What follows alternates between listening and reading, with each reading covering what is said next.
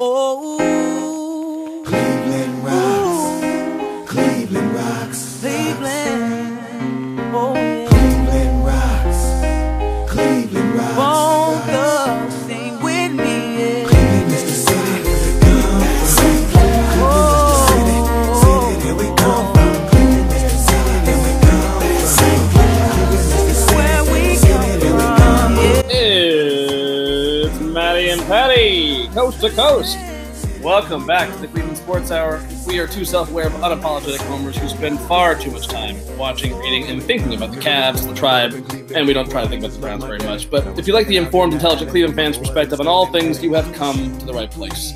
In New York, this is world champion Pat McMenamin. From San Francisco, I am joined by fellow world champion Matt Youngner. Say hello, champion. Hey, champ. How you doing, buddy? I'm not doing too bad. Better than I thought I'd be doing. I'll tell you that. Yeah, I gotta say. Somehow. Better than I thought I'd be doing. But so wait, hold on. I'm trying to get back to where we are in the podcast. So last time we podded, we promised that we would come back in the unlikely event that the Cavs were somehow facing elimination in round one versus the Pacers. So, Jesus, but we're facing elimination right now, and we're still in round one. This is kind of like round one, Matty. Yeah, we sort of blew that one, didn't we? Oh, wait. So you're saying we didn't blow? Oh, okay. Anyway, yeah. So I don't know what happened, Matty. We kind of just we got weird schedules. You were traveling, I was traveling. You got this work thing that's jamming everybody up. Yeah, 5:30 in the morning is rough for East Coast, West Coast times to pod. Well, if that ever changes, maybe that'll help our podcasting schedule. But yeah, it's tough because I gotta say we missed potting through, like, I gotta say, like, from a beginning to end standpoint, from a round by round by round thing, like that was the greatest like Cavs playoff run I've ever seen in terms of like super exciting games. Like I was a wreck most nights. You know, I mean, it made my job performance suffer because of how late I was up every night, and I need like an hour after every single game for a whole like 2 months. I need an hour after every single game just to decompress so I can go to sleep. It was the topsiest turviest of any of their runs, right? Right, for sure. I mean, I think the first one would come closest, but even then, after the injuries in the Chicago series, we sort of sailed and things got wild in the finals. Mm-hmm. But now that's hampered by the fact that with this, even with the injuries in 15, this felt like the lowest. Like I had never had any illusion that we were going to win the finals. No shit. I mean, this is very much like the 2007 run, where you had some like career, legendary defining moments, exciting series, exhilarating moments. But then, of course, you kind of knew it was, you know, yes, there was a bloodbath waiting in the finals, and that was us arriving ahead of our time, and LeBron pulling a team that wasn't ready for the finals yet into the finals. Mm-hmm. And this is the other end of the life cycle. Yeah, this is LeBron dragging the shrapnel and shreds of what was left of Dan Gilbert's I don't know, the carcass of a franchise. Yeah, right now is what it feels like. Dan Gilbert. I lay all this at the feet of Dan Gilbert. We can get into that in a little more later. All right, so quick rundown on the podcast today. It's all Cavs today. The Tribe and the Browns can always wait. I don't know, Patty. I'm starting to get excited. Let's not talk about that. All right, well, we'll leave that for another day. But the Tribe will wait for another day as well. We're going to spend the first half of this, though, looking back at that incredible playoff run. I think the world is ready, seems poised to already forget how incredible that run was. Think about it, Matty. 8 40-point games. That's only been done one other time in history, and I think it was by Jerry West. And Patty, when you say how incredible that run was, you really just mean how incredible that LeBron run was. This is all basically about LeBron. Yeah. As a team, I mean, I want to give some love to Kevin Love and a lot of other players who came through. Other guys kind of came and went.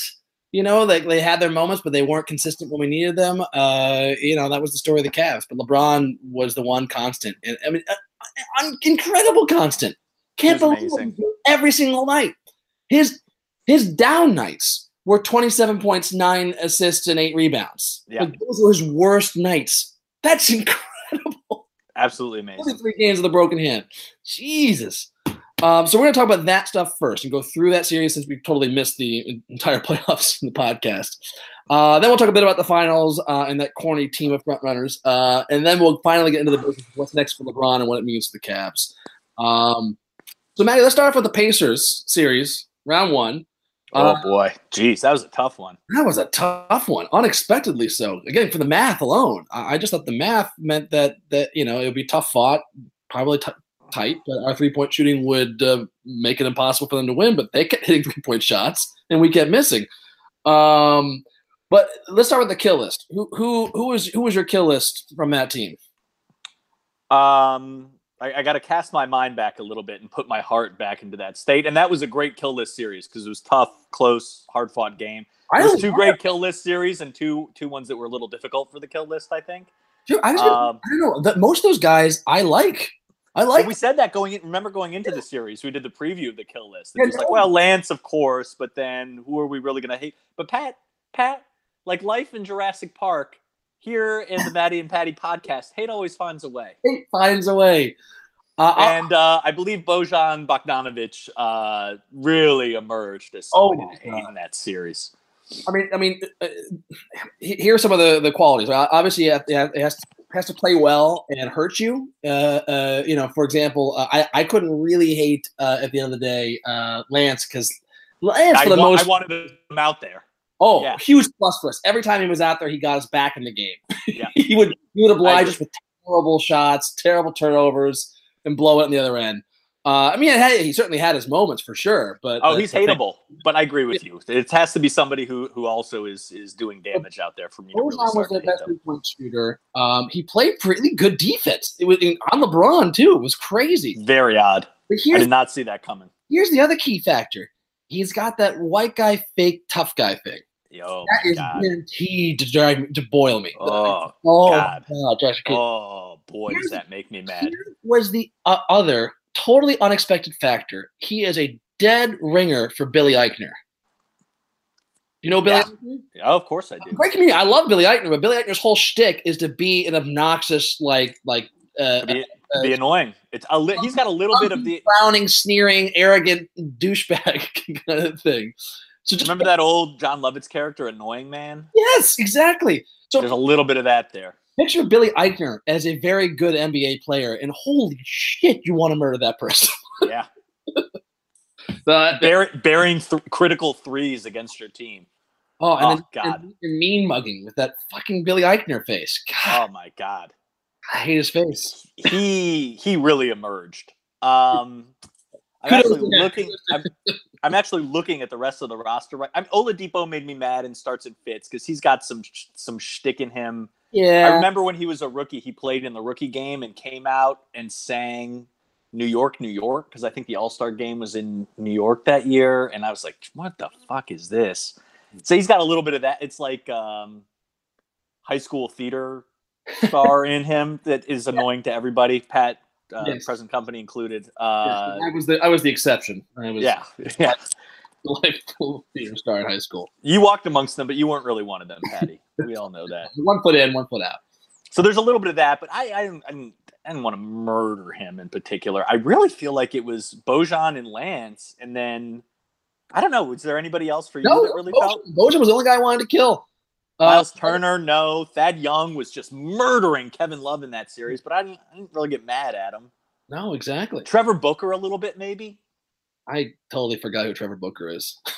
He's a backup big that did a little damage and he just preened a little bit in a way that made me mad. I sort of vaguely remember that. Sabonis, no, he was good. Yeah, it was really. But holy shit, that series.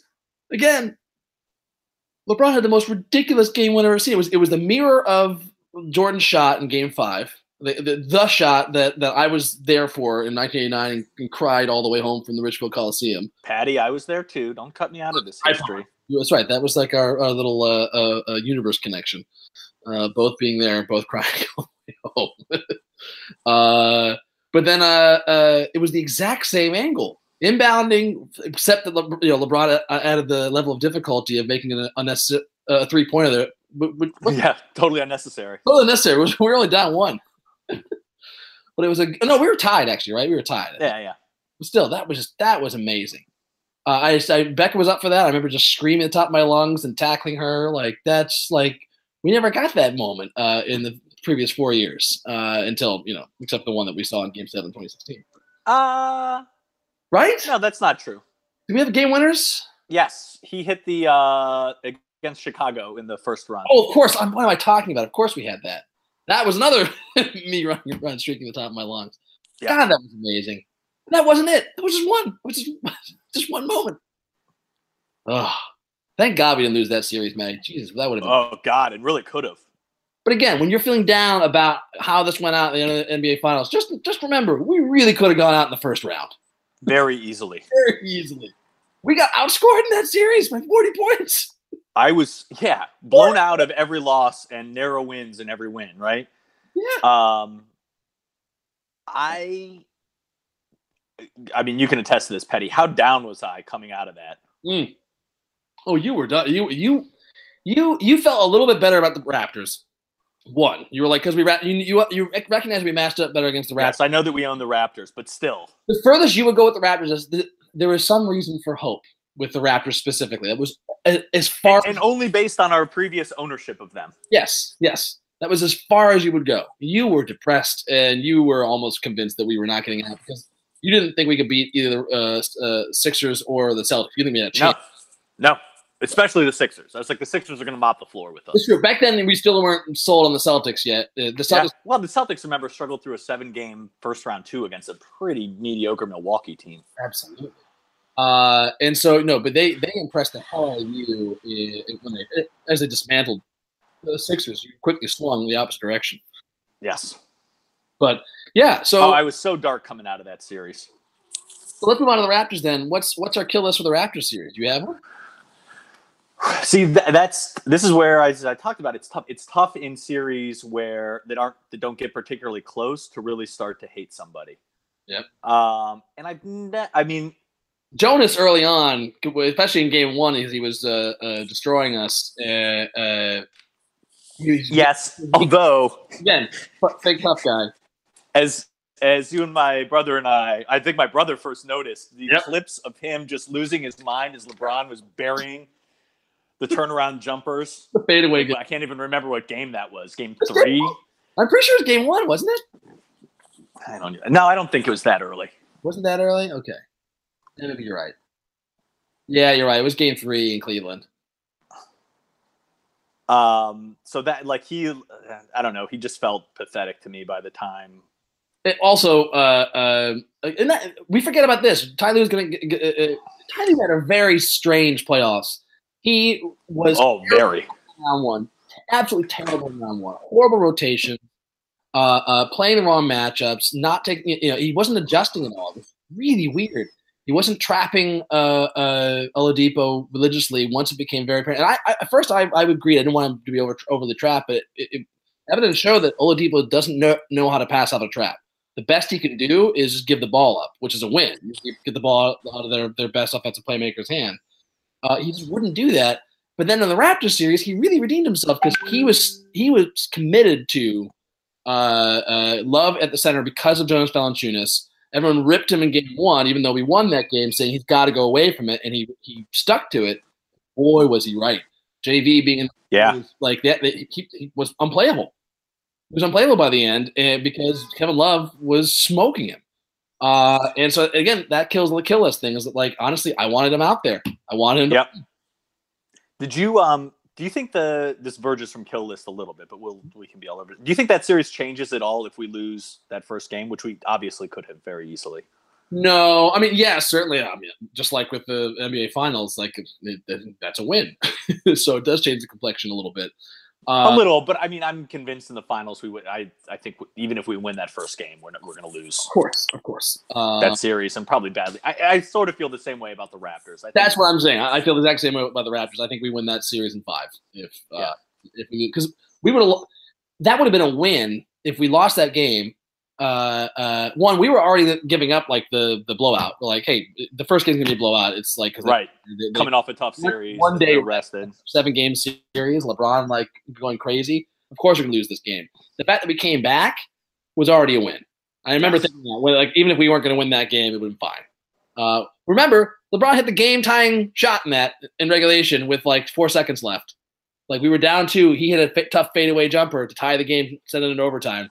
So LeBron has not just 2 game winners, buzzer-beating game winners. He also has a game-tying shot in this playoff. That's right. Woo! But yeah, no, they would have gone. Anybody else you hate? DeRozan is a no for me. He was we broke him. Yeah, Lowry, I can gin up some hate for sometimes, but I really couldn't in that series. Yeah, he was blowing left and right. Ibaka, somebody I can hate. Nope. Yeah, they're young guys. I honestly don't feel like I know it. Like OG Anunoby.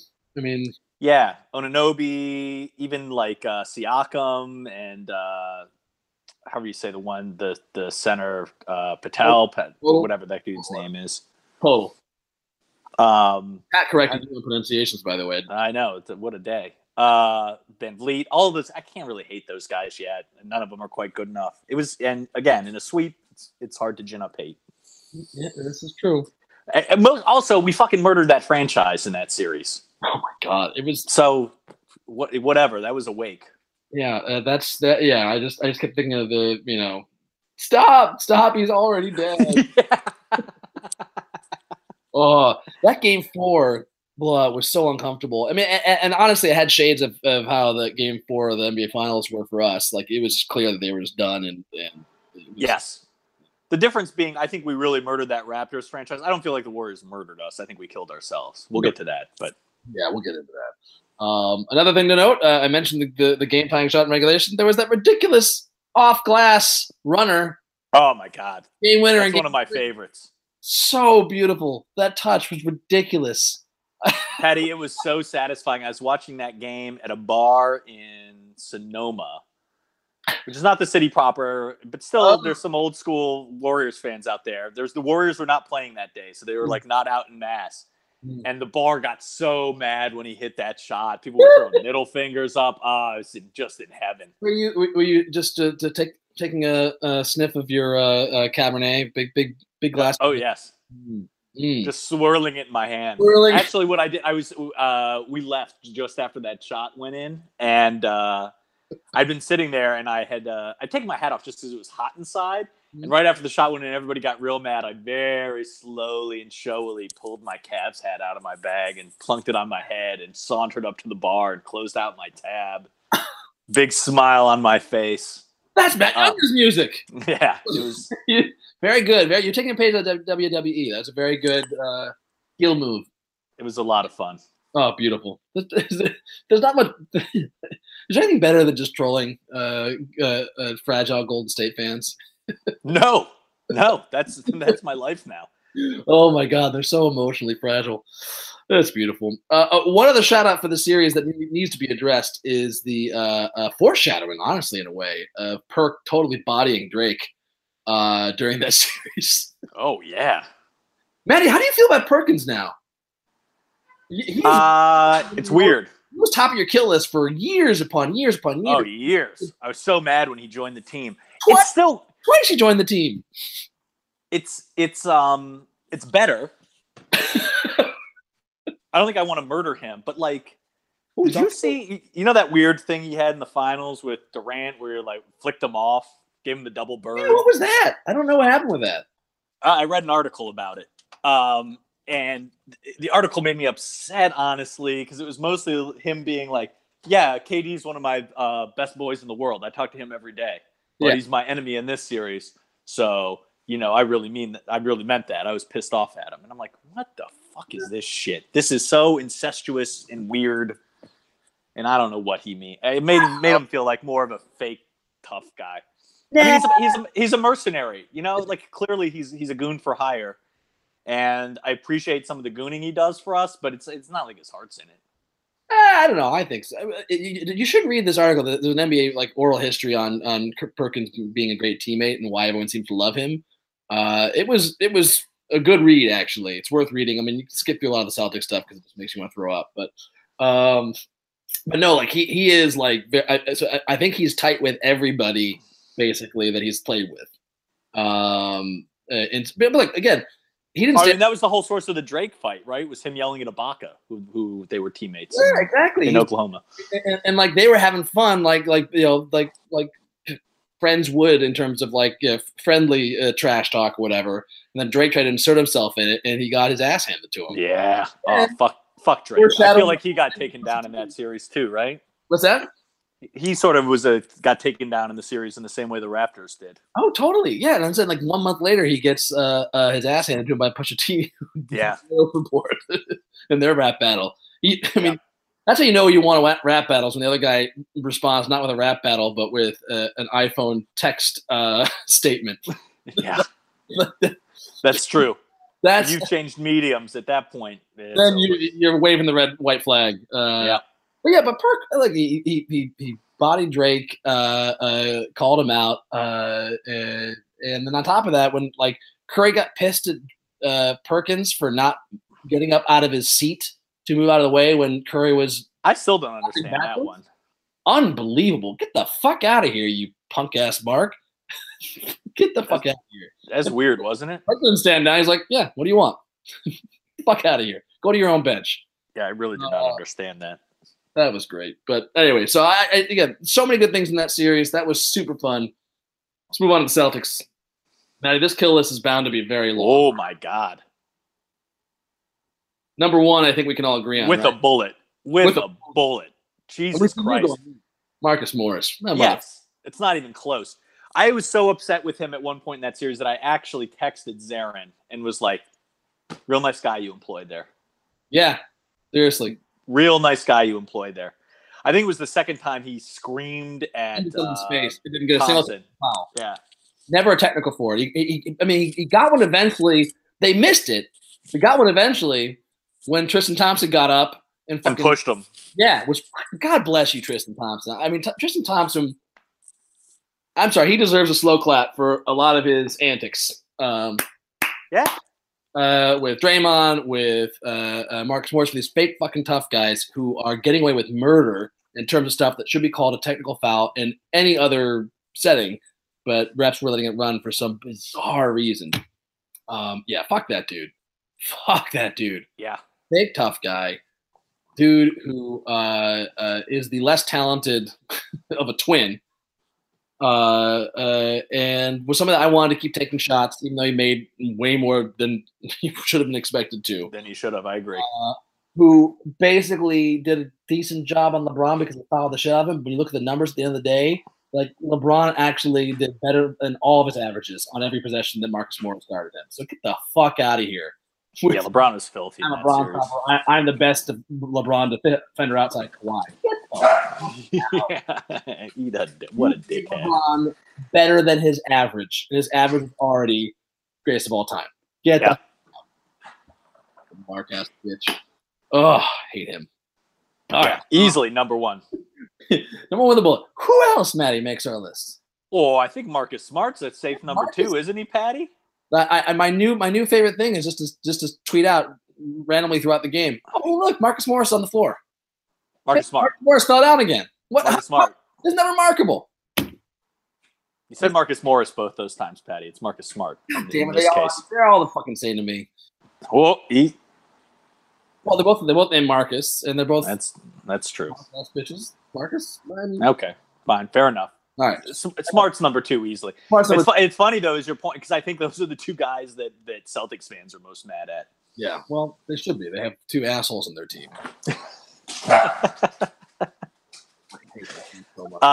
Yeah, those two guys stood out as a clear 1 and 2 for me. You hate Tatum?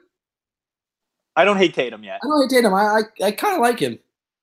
He's done nothing obnoxious to me yet. He carries himself fine.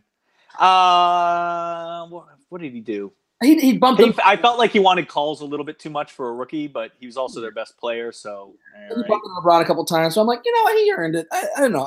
He's. Yeah, I agree. He was like Bazemore. Remember you hated Bazemore for trying to I don't know, be brave against LeBron, and I was like, you know what? Like, I like the chutzpah. He's trying to make something happen. I appreciate it if you're a good player. Tatum's good enough where it doesn't make me mad. Bazemore is not. Bazemore's not. It's like that same dude, Stanley Johnson on the Pistons. Buddy, come on. Fuck out of here. Well, LeBron. Stanley Johnson also shat the bed in that series on top.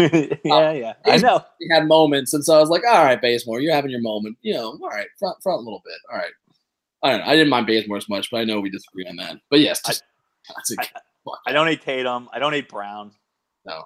Al Horford, I can gin up some hate for. Yeah, a little bit, but again, I can't. I'm still mad at him for that Dellavedova shit. Oh yeah, it is. I'll never really forgive him for that. I like that we owned him for a fourth consecutive year. Of JR hate in the series. If you remember, I think game 1, or it was game 3 when he had that little push in the back, which was really bad. And JR pushed him. Or for JR pushed him in the air. It was bad. Like in JR. Yes. I think that was game 5. Yeah. We lost. Yeah, exactly. And she came out.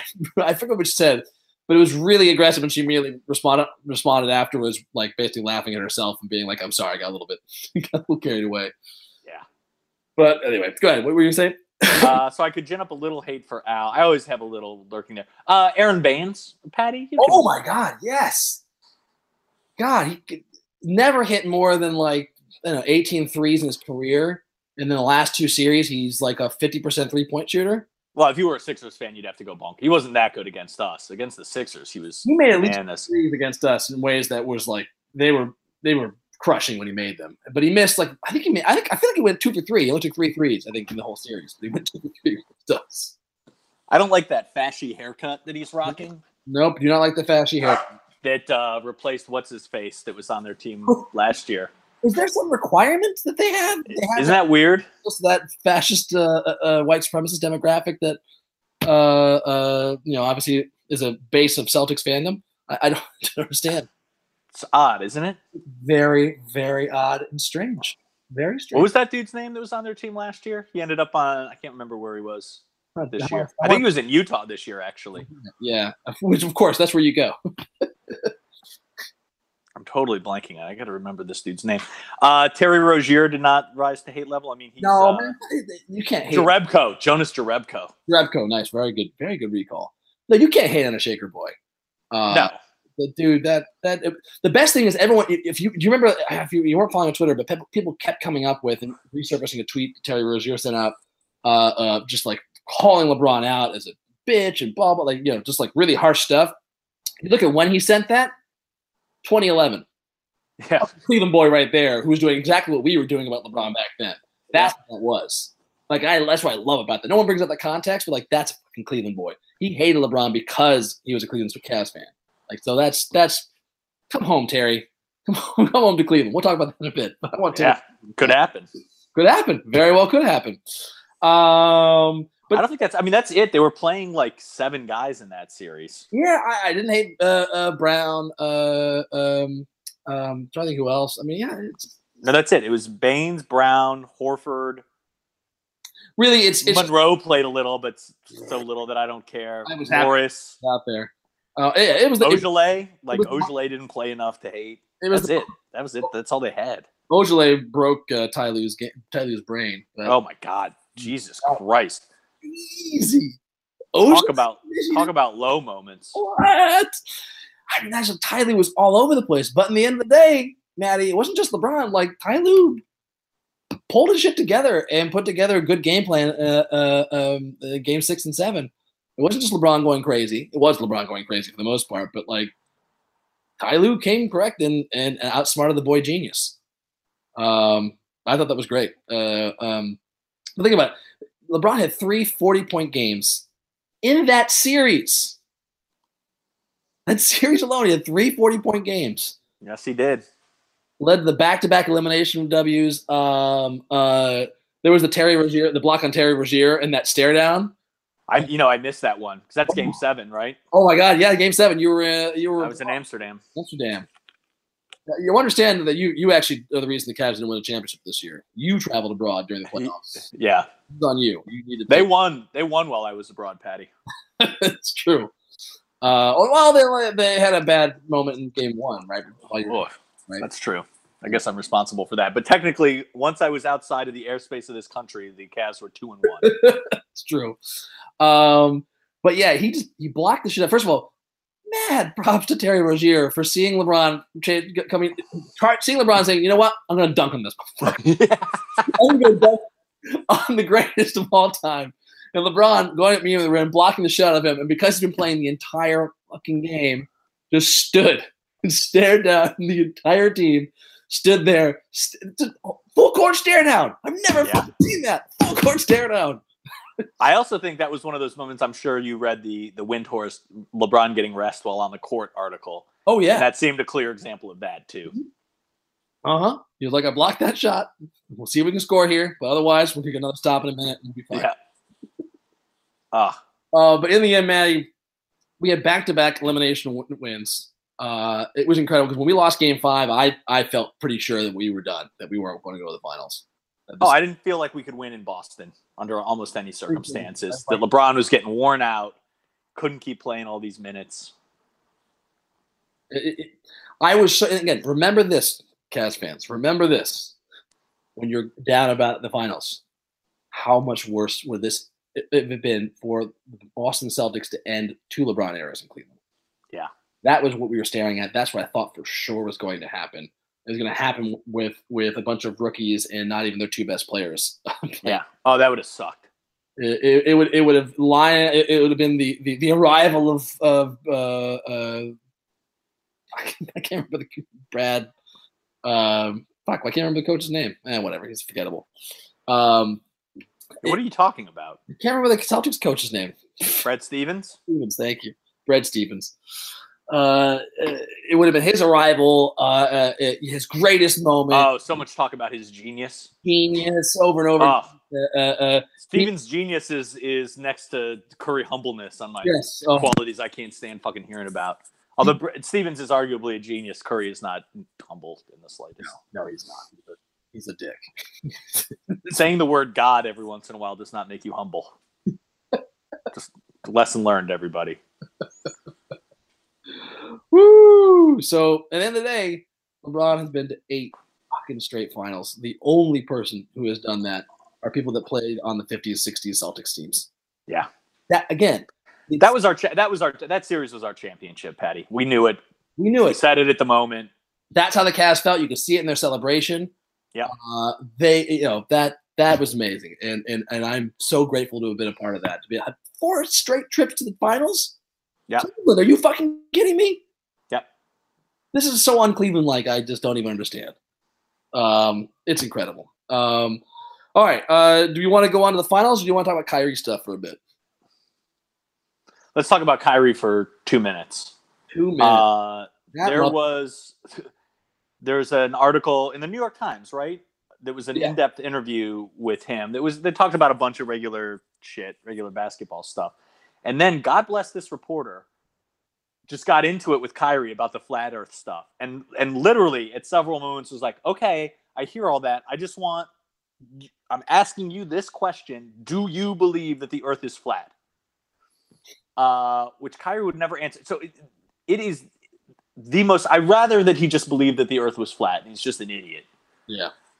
He instead is doing this pseudo intellectual thing that is like, no, it's really important for people to ask questions. And like, she brought up this thing about some, I don't know, survey or something where kids said that they thought the earth was flat and cited Kyrie Irving as the reason they believed it. And she's like, does that seem problematic to you? And he's like, no, man, I want people asking questions, don't just accept stuff and think about things, which, like in general, I don't have a problem with that as a message, but this is the wrong vehicle to approach it. And he's the wrong vessel to approach it. It is infuriating. We've commented on it before, but the last year and a half or so, honestly, the last year has made plain to us what was right in front of our face the entire time, which is that Kyrie Irving is actually a huge dickhead. He's kind of an asshole.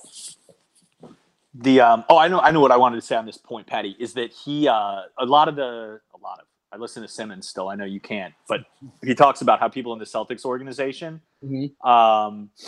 didn't realize what a quote unquote alpha dog Kyrie was, and that they reminded people a lot of Garnett, who, I will remind you, whatever we think of him post-career, was an enormous dick. Oh, psychopath.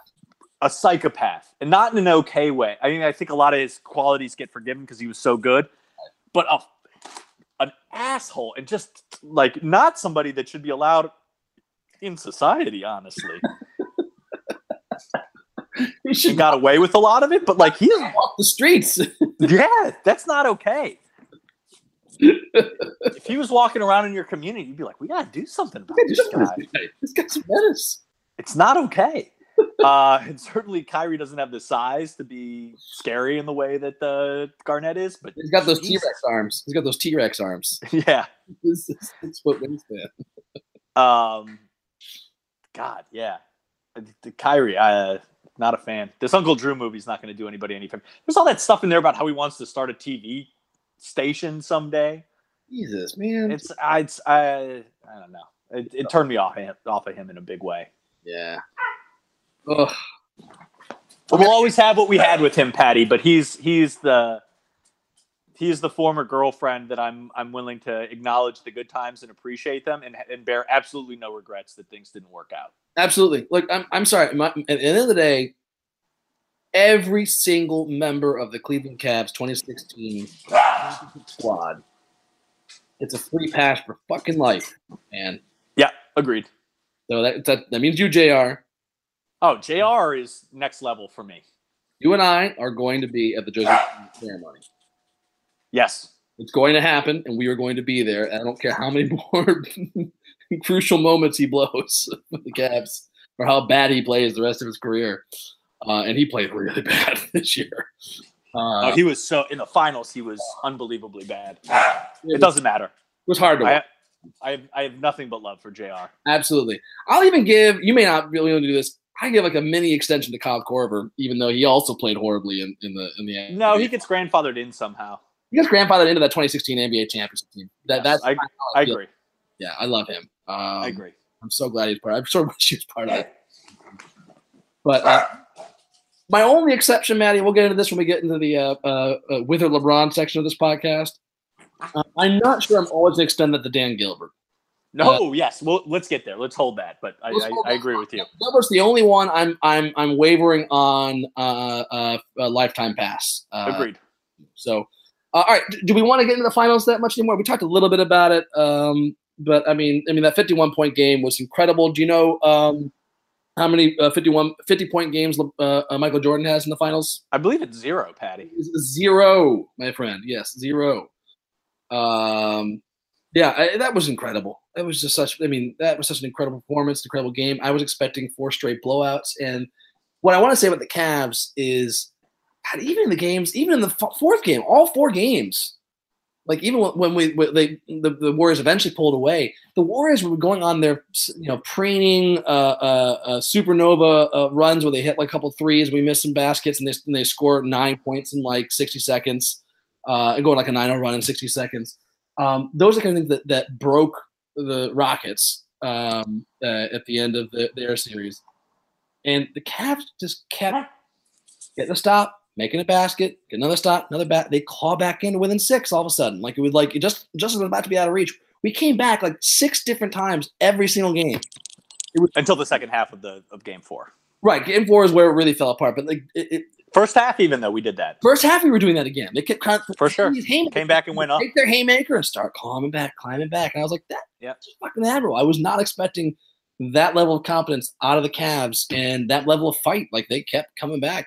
And that Game 1 was what that was. We kept doing that, coming back until we took the lead for a moment. And then the rest fucked us. And then JR and also Hill blowing that free throw. That all happens, and then LeBron breaks his hand. It's such a bummer.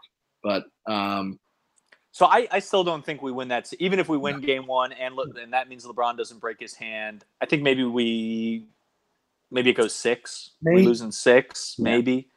But it is telling about how much worse this Warriors team is than they were last year that would have happened with this particular Cavs team. Yeah. That is very telling to me. Is it okay to get into the shit on the Warriors section, Patty? Or do you absolutely. I'm ready for it. Let's go there. So the fucking hagiography for this fucking run of this franchise is going to drive me absolutely batshit crazy.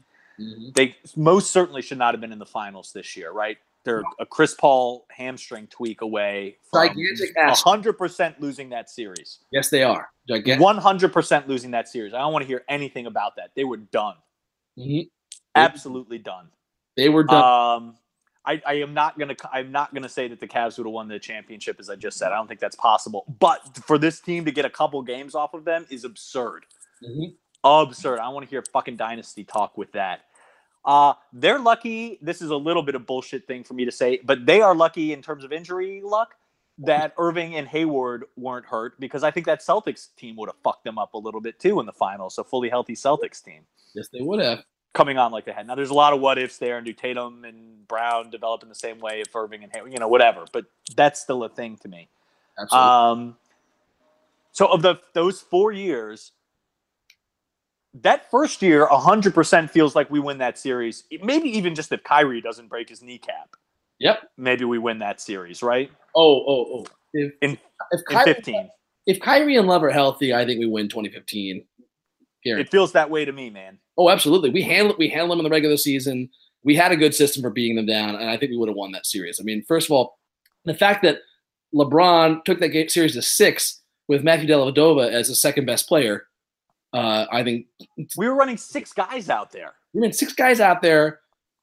Did Sean Marion play? No, Sean Marion didn't play. But still, the point is, like, he was on the team. He got a minute. Mike Miller. They were putting in. James Jones played real minutes in that series. Mozgov was down so much. Scorer, I think, on the Cavs that finals. Mozgov was the second leading scorer in that finals. And he's out of the NBA basically now. He got a payday from the Lakers, but I don't know where he is now. Unreal. Absolutely. No, I think we win 2015, and that's the whole point. The Warriors fans kept saying, laughing about the idea that Kyrie and Love would have changed the finals, and then they lost to 2016 Cavs. Go back and watch that NBA Finals series. It's not as remarkable as you think. We blew those first 2 games. That was the thing. Yep. Game 3 through 7, the Cavs fucking dominated them. Yeah, dominated them. There were 2 close games and 3 massive blowouts from the Cavs. We figured them out. They made a change in how we played. Tyler made an adjustment in Game 3, and the Warriors could not counter. They could not counter. They were done. And if they came back again the next year without getting Kevin Durant, we would have done it again. Because the Cavs were even better the next year.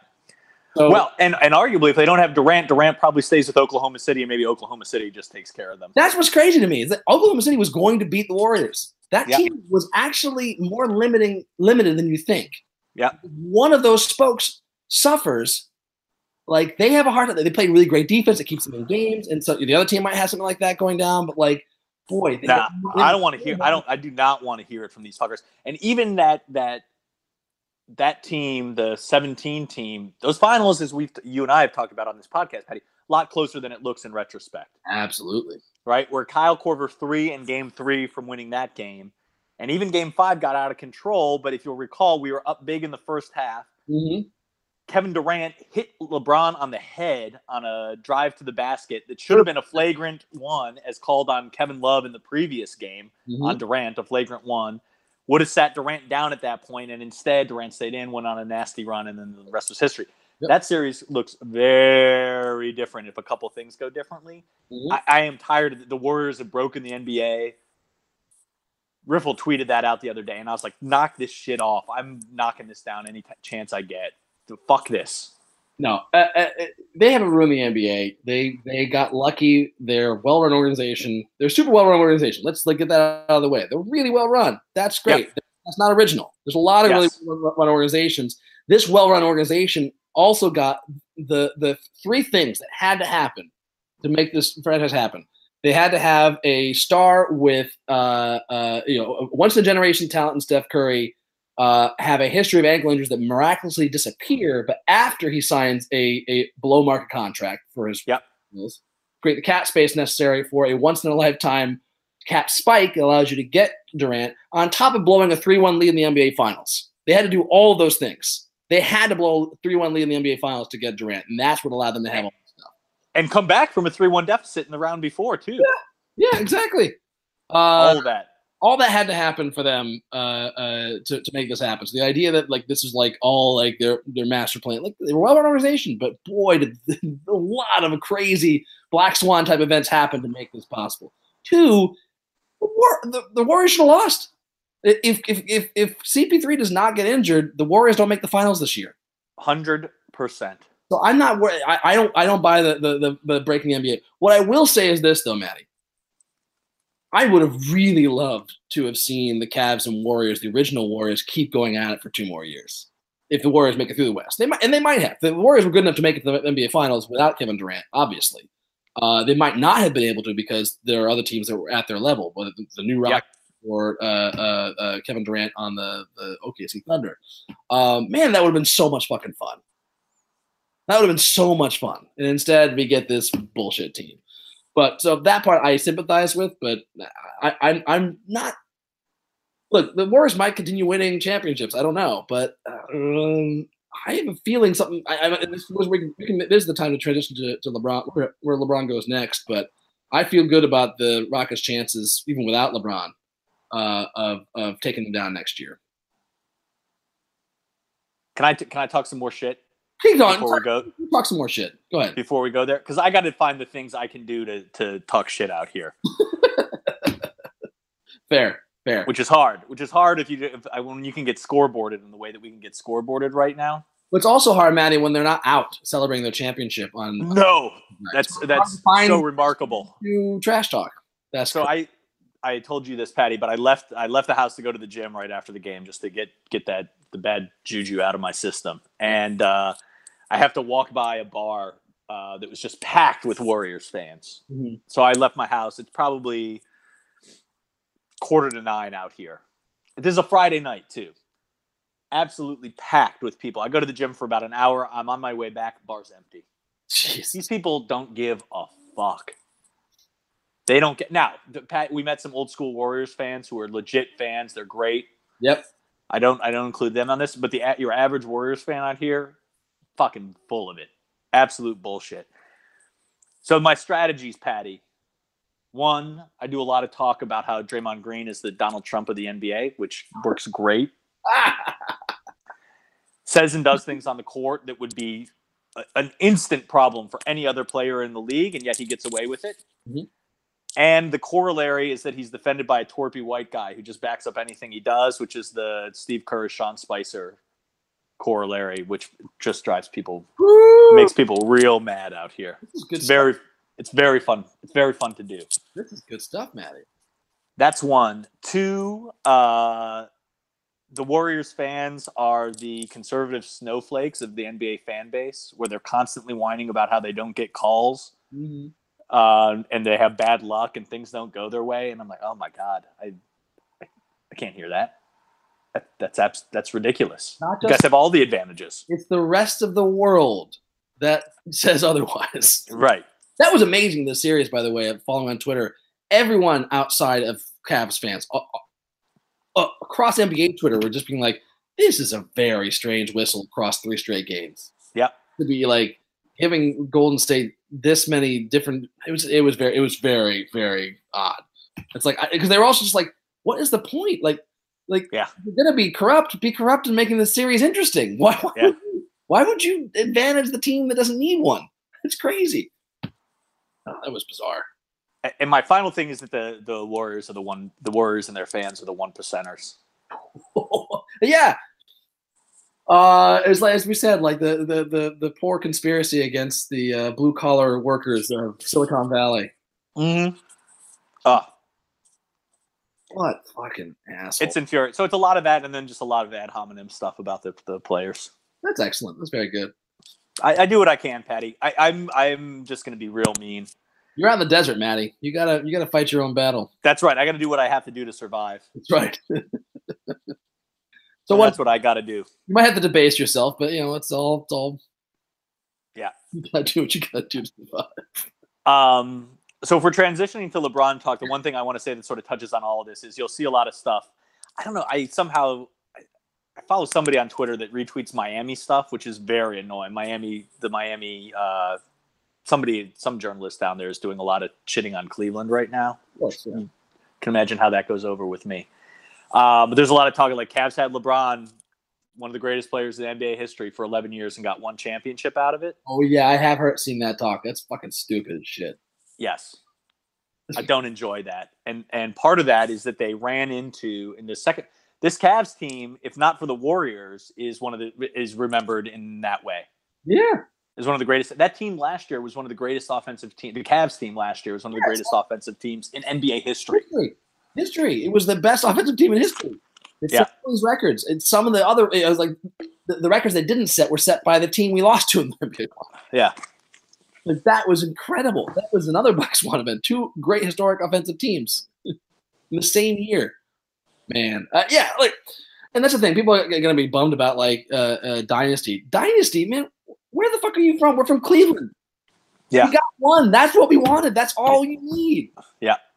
You need a fucking Dynasty. Don't get greedy. That's the other thing I can come back with these people. I'm not like one of you folks. I'm not one of these 1%ers. One is enough for me. Other people can have some. I have joy. Yeah, well, everyone else. I'm not greedy. I'm not going to hog all this stuff up. I got my one championship, and I can move on with my life when we don't win another championship. I felt a little uncomfortable when the Indians were on the verge of winning a World Series that year. I was like, well, this is too much. This is too much. And it turned out I feel bad for doing that because it would have been great to have that 1 year where we got an embarrassment of riches. But that's the thing. It was embarrassing. I'm a Cleveland fan. I remember feeling a little weirdly embarrassed. Like, this isn't right. this is supposed to be. So again, we got that championship. We got those. We've got all those games on DVR to go back and watch whenever times get tough. And you can get to watch LeBron block the shit out of Steph Curry and tell him to get the fuck off me, man. Oh, that is restorative. That's a restorative. Yeah. Oh, for sure. I have to tell you. All right. So should we move on to with it, LeBron? Yeah, let's do it. All right. And this is actually, I got to say, Patty, all of this is way easier than I thought it was going to be. Yeah. Losing this championship, saying goodbye to, we'll see. I'll show my cards. I think we're saying goodbye to LeBron. Yeah. But it feels whatever happens the championship made me at peace with all of that. That's all I wanted. I wanted one championship. If we got more, man, that's an embarrassment of riches. But we got the one. That's it. That's all I care about. Yeah. I remember when he came back, we saw what he had and what he was facing. We didn't know how good the Warriors were going to be because they didn't really add anybody to that team. They just got rid of Mark Jackson like that. Wait, so all-time historic Mark Jackson. The only thing they changed about that team was they got rid of you. Whew. Yeah. I mean, I want to stand up and say respect to Mark Jackson for being able to continue to show up to work with a straight face, with respect for himself, knowing that he was the one thing holding back a historic team. Jesus, that's a heavy blow to an ego, and a lesser man might not be able to take it. So, kudos, Mark Jackson. Well done. All right, sorry. That just occurred to me for a second. Oh, it's true. When they first came back, we were like, boy, this team's really good. I remember thinking for a second, and they're around for a long time. This could be like a historic run. I was never thinking they're going to win 4 straight championships. I was just thinking they might go to the finals 4 straight years. Yeah. That was it. You can't guarantee they're going to win every single year. The Spurs could have done something. We were scared of the Spurs back then. We weren't sure they were going to be able to beat the Spurs that year. Oh, yeah. And it took a lot of historic things happening to teams that were good at the time, like unusual things that cleared the way for the Warriors to waltz to the finals for a couple of years in a row, right? That was crazy. Those teams all of a sudden dropped off from contention, like the Grizzlies and stuff like that. Mm-hmm. So that was very unusual. You can't expect fucking 4 straight championships. That's ridiculous. I'm happy with my one. That's all I need. Totally. I would love to have more. I am never going to be as upset as I used to be before. As upset as I was in 2015, Matty, when we were talking after that loss, and it was dark. It was really, really dark. I will never feel that bad again. Ever. That's what winning a championship means. Totally. And the other thing I'll say is I also feel like the ceiling on this season started to get chipped away when they didn't sign Griff. Oh. Basically a year ago. The minute that happened, I was very worried. Right. And then from there, everything that cascaded from there. Yeah, and that brings us back to Dan Gilbert.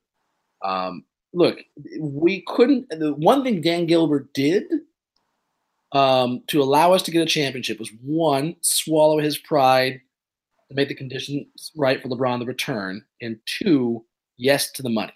That's all he did. Yep. I mean, he promoted. I'll give him that he promoted Griffin in the first place.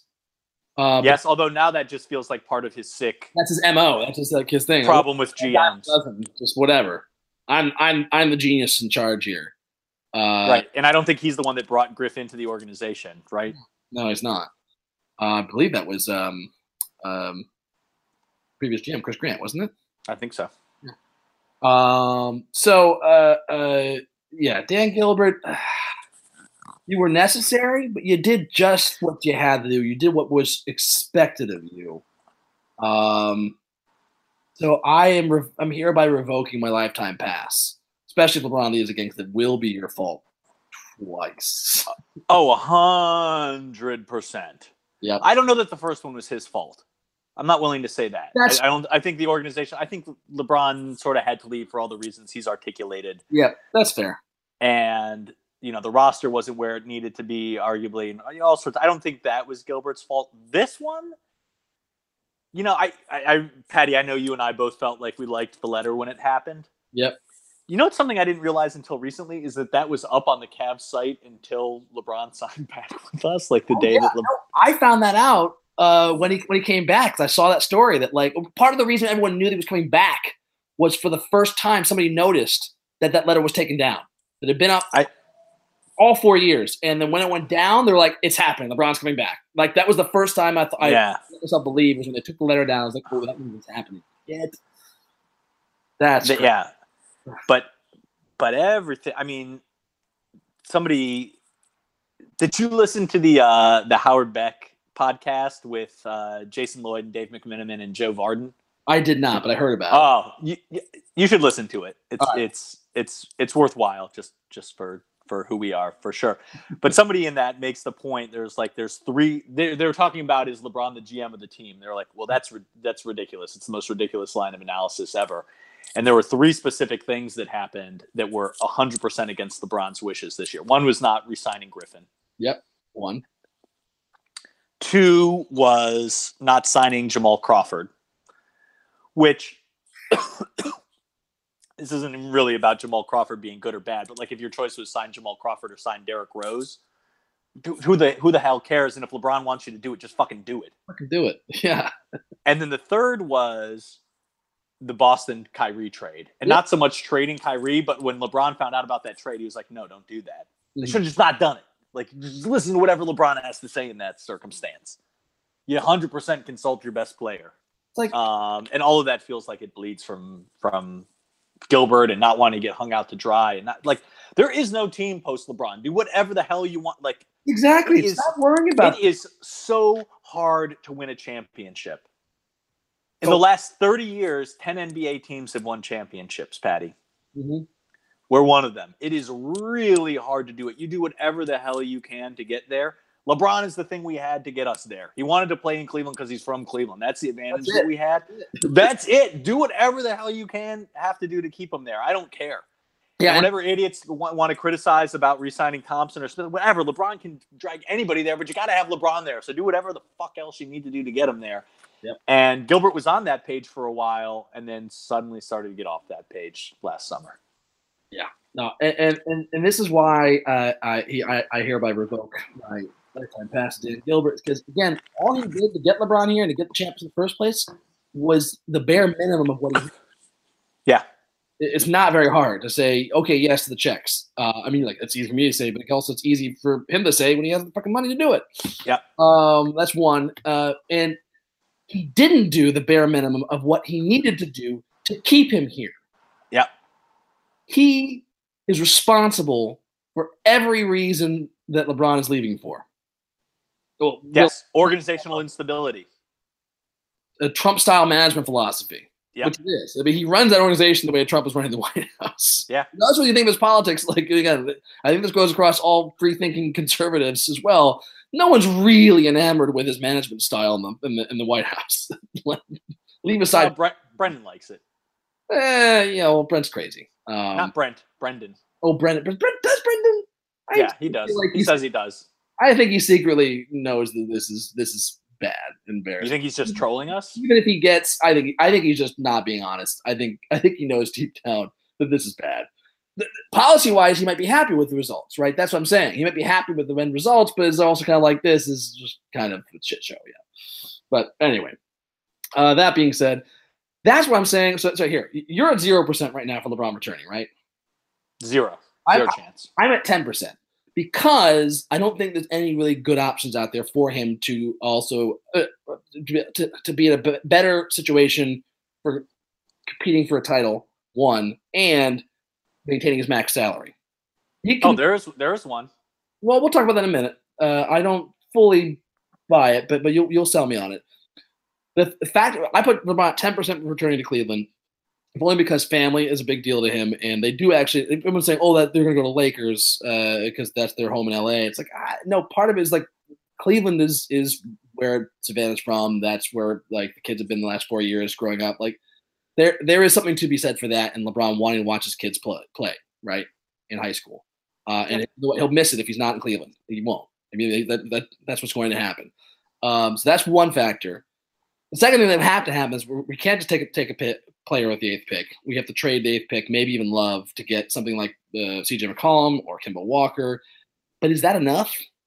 No. To override Dan Gilbert and that fucking disaster?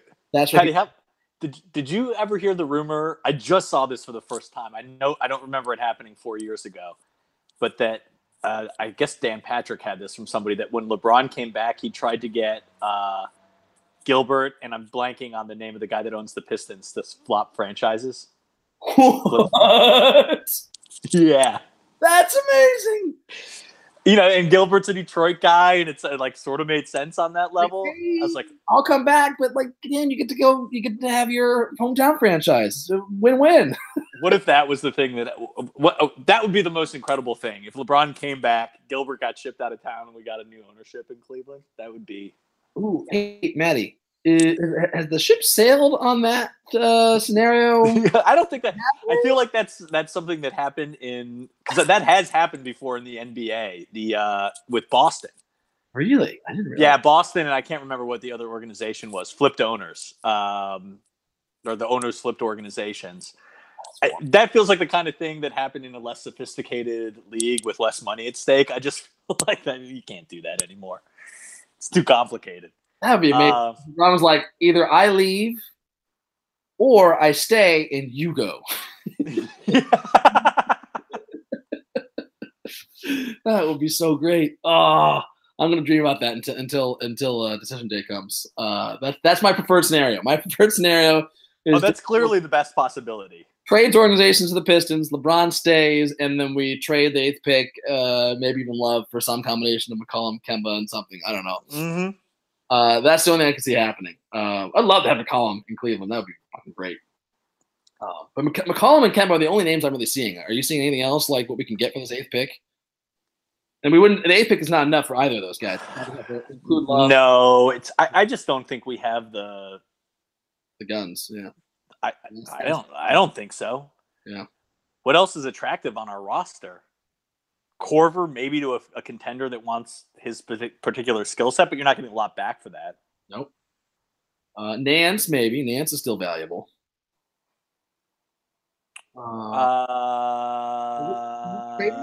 Nance, yeah, but I mean, isn't there like a limit to how quickly you can trade him? For Nance? Yeah, I don't know. I can't remember the rules. No, I think we're okay to. It's just there's not much. George Hill and I think George Hill's making $20 million next year. No, but it's an expiring, Matty. It's an expiring, so it won't be good right now, but it's a valuable asset at some point. Some point during the next year, it will become valuable because it's expiring. Everyone's freaking out about 2 years. I'm like, dude, no, that actually becomes a good contract next year. Like, it's a lot of money to spend on a guy, but it becomes a very tradable asset because it means all the money's coming off the books next year. It's a way to like dump money. So he'll be actually a valuable contract. We have one more contract like that. I forget who it is. I think it's Tristan. Is that right? That what? Tristan got. I think Tristan's in the same kind of deal. Like he's got the same timeline with his money. I think Tristan's got 2 years left. All right. Anyway, so yeah, there's not a lot there, and if I was LeBron, I wouldn't stay. I would go. It's just impossible for me to imagine this roster being good enough even to compete in the East next year. Really. Yeah. I mean, if LeBron's here, we compete. Yeah, we can compete, but like, do you think we get past Kyrie and Gordon Hayward? Probably. Yeah, and whatever else they do to upgrade that roster, which presumably they do something else. I mean, we don't win that series this year if Kyrie and Hayward are there. That's true. If they're taking the shots that the Marcus brothers were bricking. Yep. I don't see McCollum and or Kemba being the difference maker there. No. Yeah. No, I agree with you. Do you want to talk about Cavs post LeBron now, or after we go through the other teams? Let's do it. Let's do it now. Okay. It's just so bleak. It's a fucking barren wasteland. Like, because we don't even have like first round picks every year. It's not quite that. Right? It's not quite that bad. Oh yeah. Okay. But like, I'll pull it up while we're talking. I mean, we have them this year. Certainly. Right. We have one this year. We traded ours actually. We have the one we have. We'd have to dump Love for a first rounder, but wouldn't be a very good first rounder probably. There's other. I mean, Love is still an asset, but he's not as big of an asset because of the way the game has changed. Which is another unlucky thing with the timing of LeBron's return. He was the perfect player at the time for that, but now it's become even more radicalized that he's now less playable. But no, I think a smart team can really make a huge weapon out of him, and might pay premium for it. You're right. There's not much else that we have. I think you just start dealing off pieces, right? Well, you trade Corver if you can to a contender that wants his skill set. Trade TT. Something will trade TT is not so easy, Patty. I think actually you're wrong. I think people will want that, but it'd probably be more for the cap space finagling. Wouldn't it be next year? It's not cap space, but it's 2 years. He's got 2 years left on his deal. No, I know, but I'm saying, Matty, like, wouldn't be. Eventually. Yeah, next year he'd be a valuable chip because he would be he's in his prime still. He looked like he got much healthier in the playoffs this year than he's been for like the last 2 years. That's true. He looked better. His free throw shooting was way better. Yeah, and I'm sorry, any contending team could use that guy deep on their bench as a player, right? Especially if it's going to expire next year and you dump him, right? So I could see that being a useful asset to a team that's desperate. So the Cavs could have a decent 4-year build, but it will be 4 years of it will be 2011 to 2014 again, for sure. It would be the same kind of barren wasteland of basketball, which would be, I don't know, it was fun. I kind of enjoyed those terrible Cavs. It was fun to watch that. There is a. I said this to you the other day. I was like, there's something. It's obviously better to be a good team and to have LeBron, but there will be something about watching a team with actually no pressure or expectations that'll just make the whole season a little easier for me. Yeah, it'd be nice to not have to stress about the game too much. Focus on the Indians. Yeah. But yeah, the Cavs. I think we all agree are a barren wasteland when LeBron leaves, which is why you don't worry about the future. Yeah, Jesus Christ, right?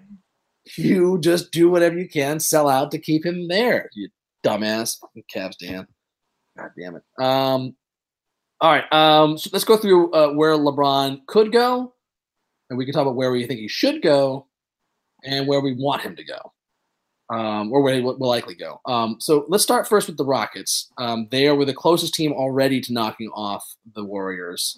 And adding LeBron, I feel like they would definitely knock them off. Well, if they just added him if you just swapped him into that and not worrying about salaries or anything. Yep. But that's the problem. That's not. Of course. LeBron's not going to take a discount. I don't think if one of the assumptions we have is that LeBron needs to make max money, and I think that's a safe assumption. It is. I think that's for his own, whatever, his sense of self-worth, his position within the union. all of that. I think he's got to get paid max money. Yeah, and the problem is that Chris Paul also does. Chris Paul is right. The same as LeBron, and also Chris Paul is he's getting to the end. He's in his last year or two of being good and can barely stay healthy as it is anyway, right? Like that's yeah. But I wouldn't be totally confident, and I'm pretty sure they don't have cap space, or they'd have to totally gut the roster in order to develop the cap space to just sign him as a free agent. They could trade for him, certainly. Sign and trade, I think, is the only thing they can really do. But and I actually think that's the most likely thing that happens with LeBron is that he opts into the contract. Yes. And then forces a trade. Agreed. It gives him more flexibility. It gives him more destinations to go to, and the Cavs will like it because they'll get more assets for it, obviously. Right. They'll help facilitate it.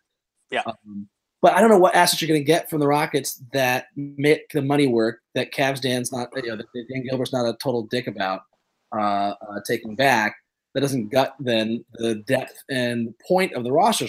Like it's going to, Well, I think a lot of this is LeBron is going to say, I'm opting in and you're going to trade me here. Yeah.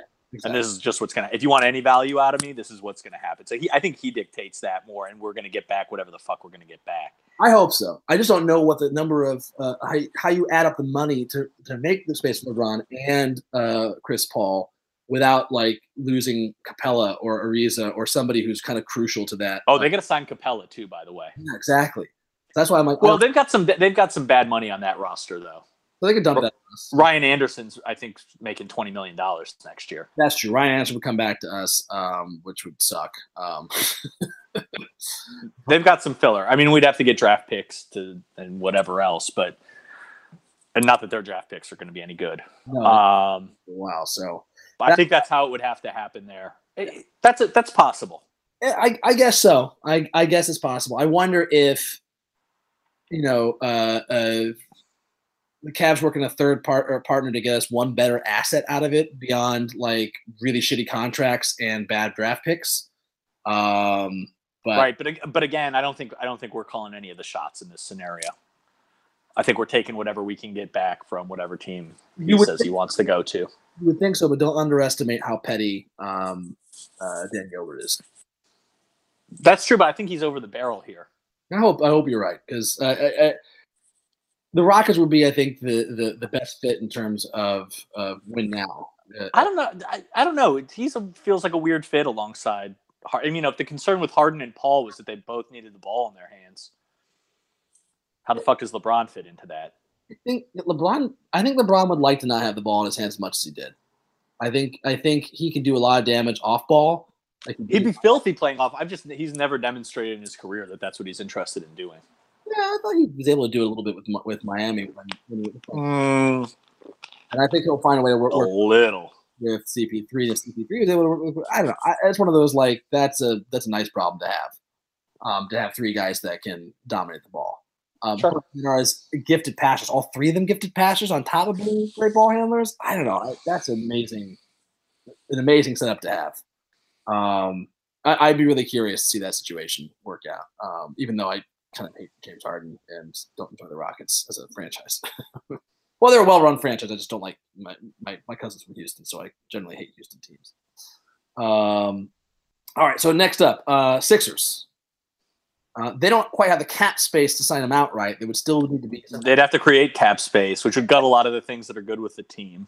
Exactly. I think they have concerns about are we good enough as is, and we're building to something, and do we want to bring in an old LeBron to fuck with it? Right, exactly. But to me, that's part of what the process is about, is getting the assets in place to be able to land the greatest player in NBA history while he's still have time left. Now, the trade package we could get back from them would be interesting. That's probably the best trade package, right? Because you could get some mixture of Fultz, Saric, draft picks, a pick, and then cap filler. I don't think we would get Fultz and Saric. We get one of those guys, right? I don't know. Probably Fultz. Because we might get both. Really? Yeah, possible. Then I can see Philly not wanting to do it. You know what I mean? That's gutting what makes them such an interesting team from a long-term perspective. Same time, it's a win now move for sure. Listen, anytime you're going for LeBron, it's a win now move. Absolutely. And on top of that, Philly, remember, you just lost to the Celtics without Kyrie and Hayward, who they get back next year. So you guys, no chance next year. That is. Right. They got to improve now they have cap space to improve and a whole bunch of shit, but yeah. Yeah. Your core is there. Your core is not changing unless you add LeBron. So I would do it. The other concern is, same concern you had about ball dominant stuff. Like with Simmons is good with LeBron when they're kind of like their skill sets are kind of identical with the exception that LeBron can hit outside shots and Simmons can't. My attitude is, man, you got two guys like that at that size and the passing ability and the finishing ability at the rim. You think that's a problem? Yeah. That is just a fucking brutal weapon to be able to throw out at people. To have both those guys, you can't load against either one of them. The other guy's gonna fuck you. Yeah. So I actually look forward to that and seeing LeBron kind of mentor him. But it's the weirdest fit because he doesn't know those guys, doesn't have any relationship with them. It'd be like Cavs. It'd be his Cavs journey all over again. And I have a feeling that LeBron doesn't want that. I think LeBron wants to play with. I think honestly, watching what Chris Paul does in the offseason, because he may not go to the Rockets, he might go somewhere else. Watching what happens with Chris Paul and LeBron, I think is really interesting because Chris Paul, I think LeBron wants to play with Chris Paul while he still has prime left or whatever's left of his elite level of production. It sort of feels like it, doesn't it? It does feel like that. Which brings me to the Lakers because to me that's where Chris Paul might go if he doesn't sign. Oh, you think so? I haven't heard that at all. That's interesting. I haven't heard that because they had the most cap space for creative shit. And they have some other interesting young pieces to build around. LeBron went with Chris Paul over there. I could see that. I don't know if they couldn't add Paul George on top of that, but maybe in a sign and trade they could work something out. So I could see that happening. Especially that would mean they're giving up on Lonzo Ball. Yeah, exactly. And look, if you're the Lakers, of course you give up on that. Yeah, I would, but I mean, because I think Lonzo Ball's garbage. But so that to me, I think is a legitimate possibility here, because that's the only place that I think Chris Paul could really go, where LeBron could also go. Right? It doesn't feel like that makes them a contender, though. I don't think Chris Paul, LeBron, and what Ingram, Kuzma. Yeah, I think it makes them. Brook Lopez. That doesn't feel like a contender to me. I sort of. If you think they're going to have to give up some of their young pieces in order to get there, I don't know. I don't see Brook Lopez as being part of that. Actually. I think is he a free agent too? I can't remember. What's that? He might be a free agent.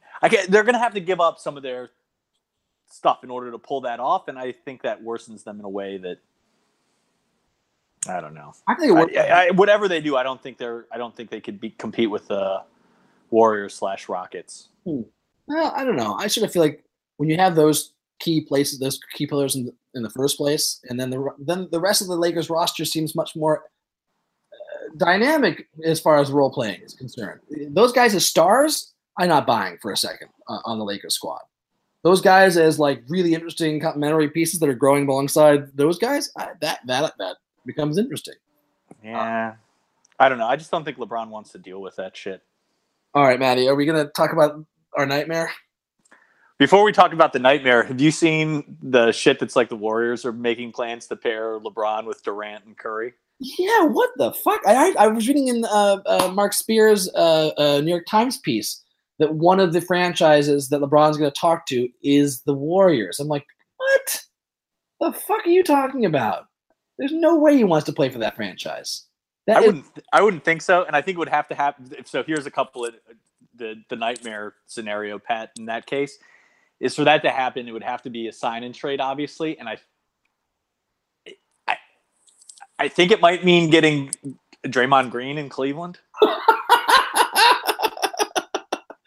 I might be into that just to see Draymond be marooned on the car.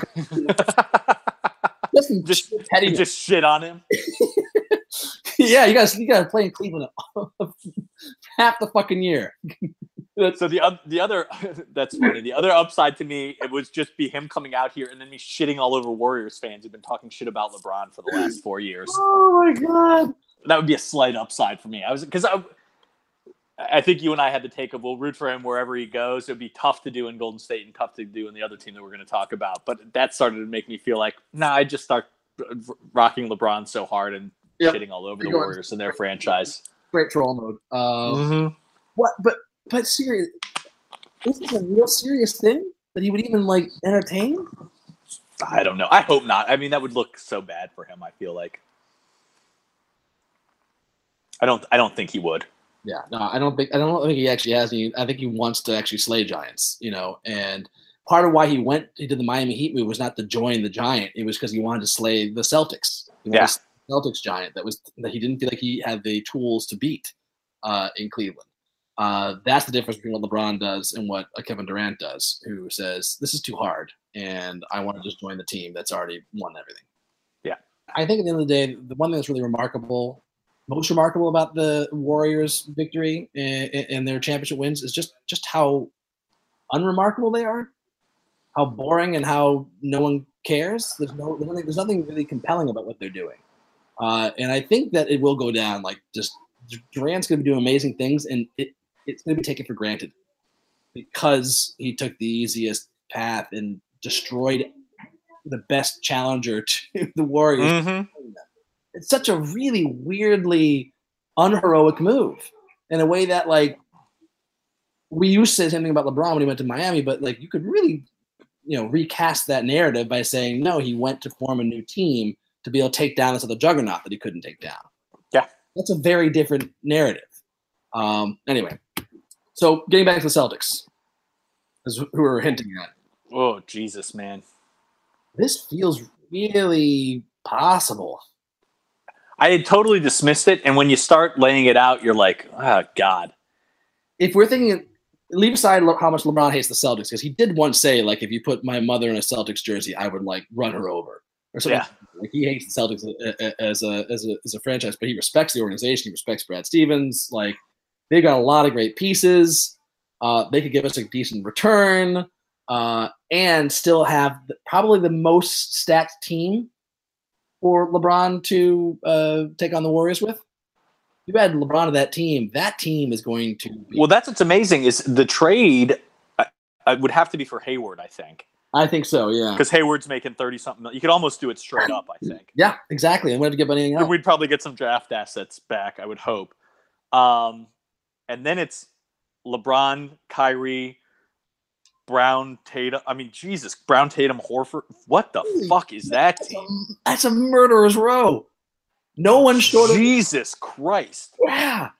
Switch everything. Kyrie's the only weak link, but he's gotten better on defense. But still, like, oh, man, a lot of help defense there. Jeez. That's devastating. Oh, I mean... When you think about it like that, I was like, because I had totally had it dismissed in my head, and then I read that article, and I was like, oh, fuck. That's, oh, my God. Then you got Rozier, Smart. Hopefully they get rid of Morris. I think LeBron would require that. I hope he would. I hope he really mad if LeBron Celtics they didn't get rid of Morris. Yeah, I mean, he's sort of redundant at that point, too. I mean, could we get Rozier back, maybe? That'd sort of be nice. Yep. The holy is a little redundant from there. But it's like, I think it gives us the best return, even if we then want to go trade Hayward later to further the rebuild, because it's not like we're going to be Hayward in love, yeah. But whatever. It gives us the best return. It makes them fucking filthy. Yep. It shits on Kyrie a little in a way that makes me happy. Oh, it's the same thing as it's the same thing as you were saying about the Warriors. Yeah. Watching Bill Simmons and Celtics fans turn around and act like they've loved LeBron all along.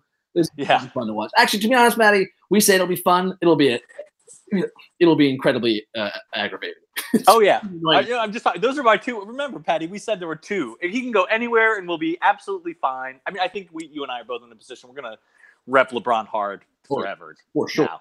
For sure. And even if he went to one of those cities, I would rep him hard. Yep. It would sting me. They're going in and we were like, that would just fucking be the worst if it was one of those two. And that is still the case. It would suck. Agreed. That would suck. It would definitely suck. I'm not even entertaining Golden State Warriors. He's not going to the Golden State Warriors. He's not going to play for the Golden State Warriors. Take it to the bank. Like that's a 0% chance. That's a negative 100% chance. It's not going to happen. It will not happen. Celtics might though, and I can still live with that. I'll become a. I'll be a LeBron fan. I'll be cheering for LeBron in the Celtics jersey, and I'll be with everybody else in that team. Oh God, him and Green. Oh man. What's more instantly nauseating to you, him and Green or him and Golden State yellow? I think him and Green. Him and Green too, because I've seen him in Cavs yellow, so it's a little. Yeah, exactly. He's had those colors already. It's just how nauseating it was to see Kyrie in that green. Oh yeah, absolutely. One wild card to throw in here. I've been seeing some chatter on Twitter today from a couple of different sources that LeBron's going to sit down with Pop and the Spurs. Yep, I've seen that too. I mean, who knows what Kawhi's health is like, but LeBron and Kawhi and Pop and the rest of that young core-ish thing, I don't hate that. It doesn't seem like on paper to be the best team that you can go to, but man. Yeah, and I don't know what they. LeBron, Kawhi, and Pop, I kind of love the shit out of that, and I also like the Spurs. Like the Spurs, I can definitely get behind. Oh yes, I'd be repping the Spurs so hard next year if that happened. Here's an interesting thing, Matty. If LeBron goes to the Rockets, Sixers, or Spurs for any reason, I'm buying a LeBron jersey from that team. Probably. Definitely not buying a Celtics jersey of any sort, even with LeBron's name on it. No chance. No chance of buying that. Sixers I could do for sure. Rockets feels weirder to me for some reason. But I could do it. I would never buy a Lakers jersey, a Celtics jersey, or a Warriors jersey. Like that's yes, unacceptable. I agree. But Spurs, in a heartbeat. I always sort of like the Spurs. Yeah, love that organization. All right. Any other way? I mean, you hear also like somebody. I think Richard. Somebody I saw on Twitter was like, no, I think Portland because of the Nike connection. What the fuck is going on? That's somebody on Cavs Twitter said that the other day. It was like, let's just get this over with so I can stop hearing people throw out these terrible takes about where he might end up. I'm actually excited about this. I'm in a good place. I'm excited to see what the Cavs do with the draft. We haven't talked about the draft at all, but just briefly, I like that kid out of I think it's Duke, right? Who I think will be available in that spot. He's gotten like overshadowed by Marvin Bagley, but he's really good. Which one are you talking about? I remember his name, Wendell, I want to say his name is, which is a terrible name you want for a basketball player. Wendell Carter. Wendell Carter. Yeah, I like him a lot. He's 6'10". He's not like the most athletic, but he's very fast and quick and can guard most positions like TT, right? He's a TT that can shoot. That's the thing. Like he's a monster on the boards. He actually has some polished game under the basket. But more importantly, he can shoot the lights out. He's shot over 40% from three, and good passer. He can play strong defense like TT. Monster on the offensive boards. I like that. I like the shit out of that. It seems like we're going to get somebody real. Yeah.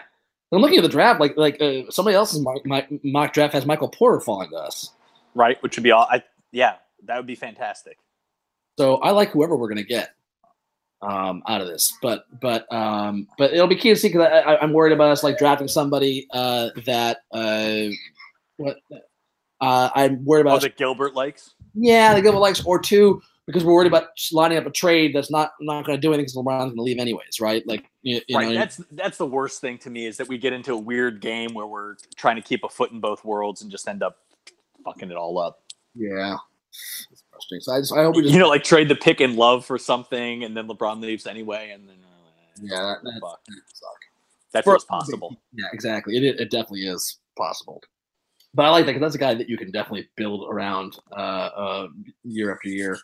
Anyway, do you have a prediction? What's your prediction versus your preference for what LeBron does?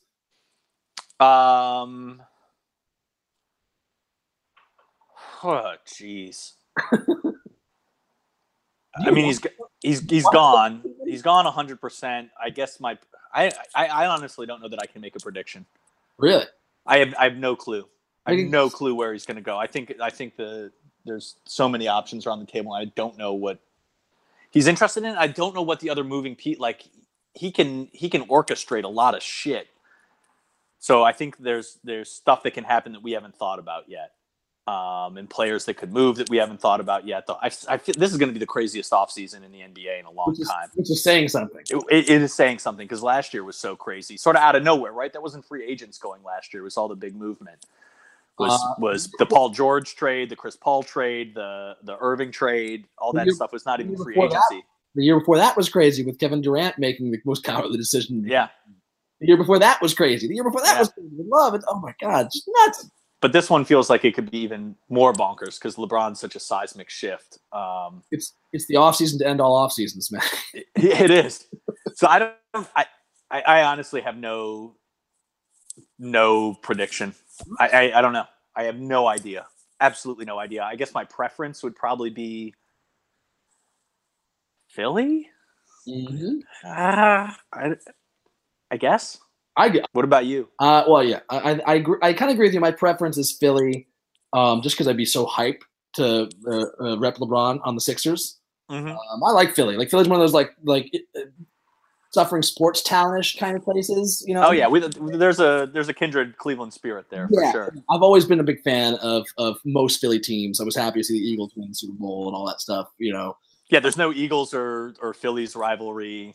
The Sixers and the Cavs have never really had a thing. It's sort of how like I was in the '90s with Boston teams. I used to like Boston teams because they had so much, aside from the Celtics, had so much sports suffering. You know, I felt that kindred spirit, and then they became this most insufferable fan base in all the world. So my preference would be for the Sixers or the Spurs. I'm just gonna say the Spurs. I think seeing LeBron and Popovich is just awesome. That would be really fun to watch, and Kawhi. That just sounds like awesomeness. My prediction, though, is that here's what I'll 100%. I think LeBron, wherever he goes, will be playing with CP3. I think it's either the Rockets or that weird the Lakers. Some other thing I can't predict right now. Yeah. 1 second, buddy. It's going to be wild, whatever happens. That's how I feel. Like I think the whole league's going to be reshaped this offseason. But I also guarantee this, Matty. I think LeBron returns to Cleveland in 4 years to finish out his career. To play with LeBron Jr.? Yeah. That would make me so happy. How that'd be so amazing. Oh my God. No, but I especially if he came back as if he rips the franchise away from Gilbert somehow. No, but I do think LeBron, no matter what happens in his career, he's going to play his last and final season in Cleveland. I think that's a guarantee. Yeah. I think he wants to end his final season in Cleveland, and then immediately have his jersey retired, like at the end of the year. That'd be awesome, wouldn't it? Yeah, right. Like just come back and set some final records. Yep, exactly. Pass Abdul-Jabbar, do whatever the fuck else he wants. Yeah, that'd be great. Hey, Patty, this is like, for what happened and what's gonna happen. This is such a hopeful podcast, and I just like to say that feels good. It does feel good, right? And doesn't it? We're in a good space, man. We won. We got it. We had the greatest player of all time. We've been repping like that for a long time. He earned it. It feels good. I'm happy for him to cement that wherever he goes. He's number one in my heart forever. Absolutely. It's great. I'm going to be a huge LeBron fan. I'm going to be an insufferable LeBron supporter, no matter where he goes, the rest of his career and beyond. And amen. I'll be rooting for him whatever he ends up doing afterwards. I can still hold out hope that he eventually buys the Cavs. Yes, Petty. He also this year had my favorite tweet of the year, which was the "you bum" tweet to Trump. That's MVP level shit. Yeah.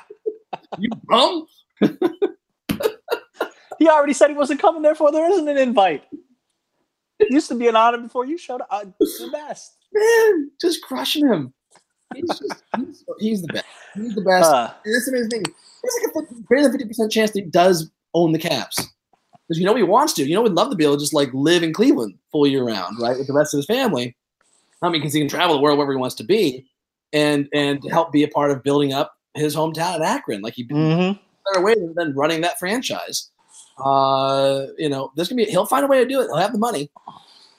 Maybe not. I don't know. Maybe you have to do some extra stuff, but that'll be awesome. I'm so excited to watch him. I really appreciate him as a person.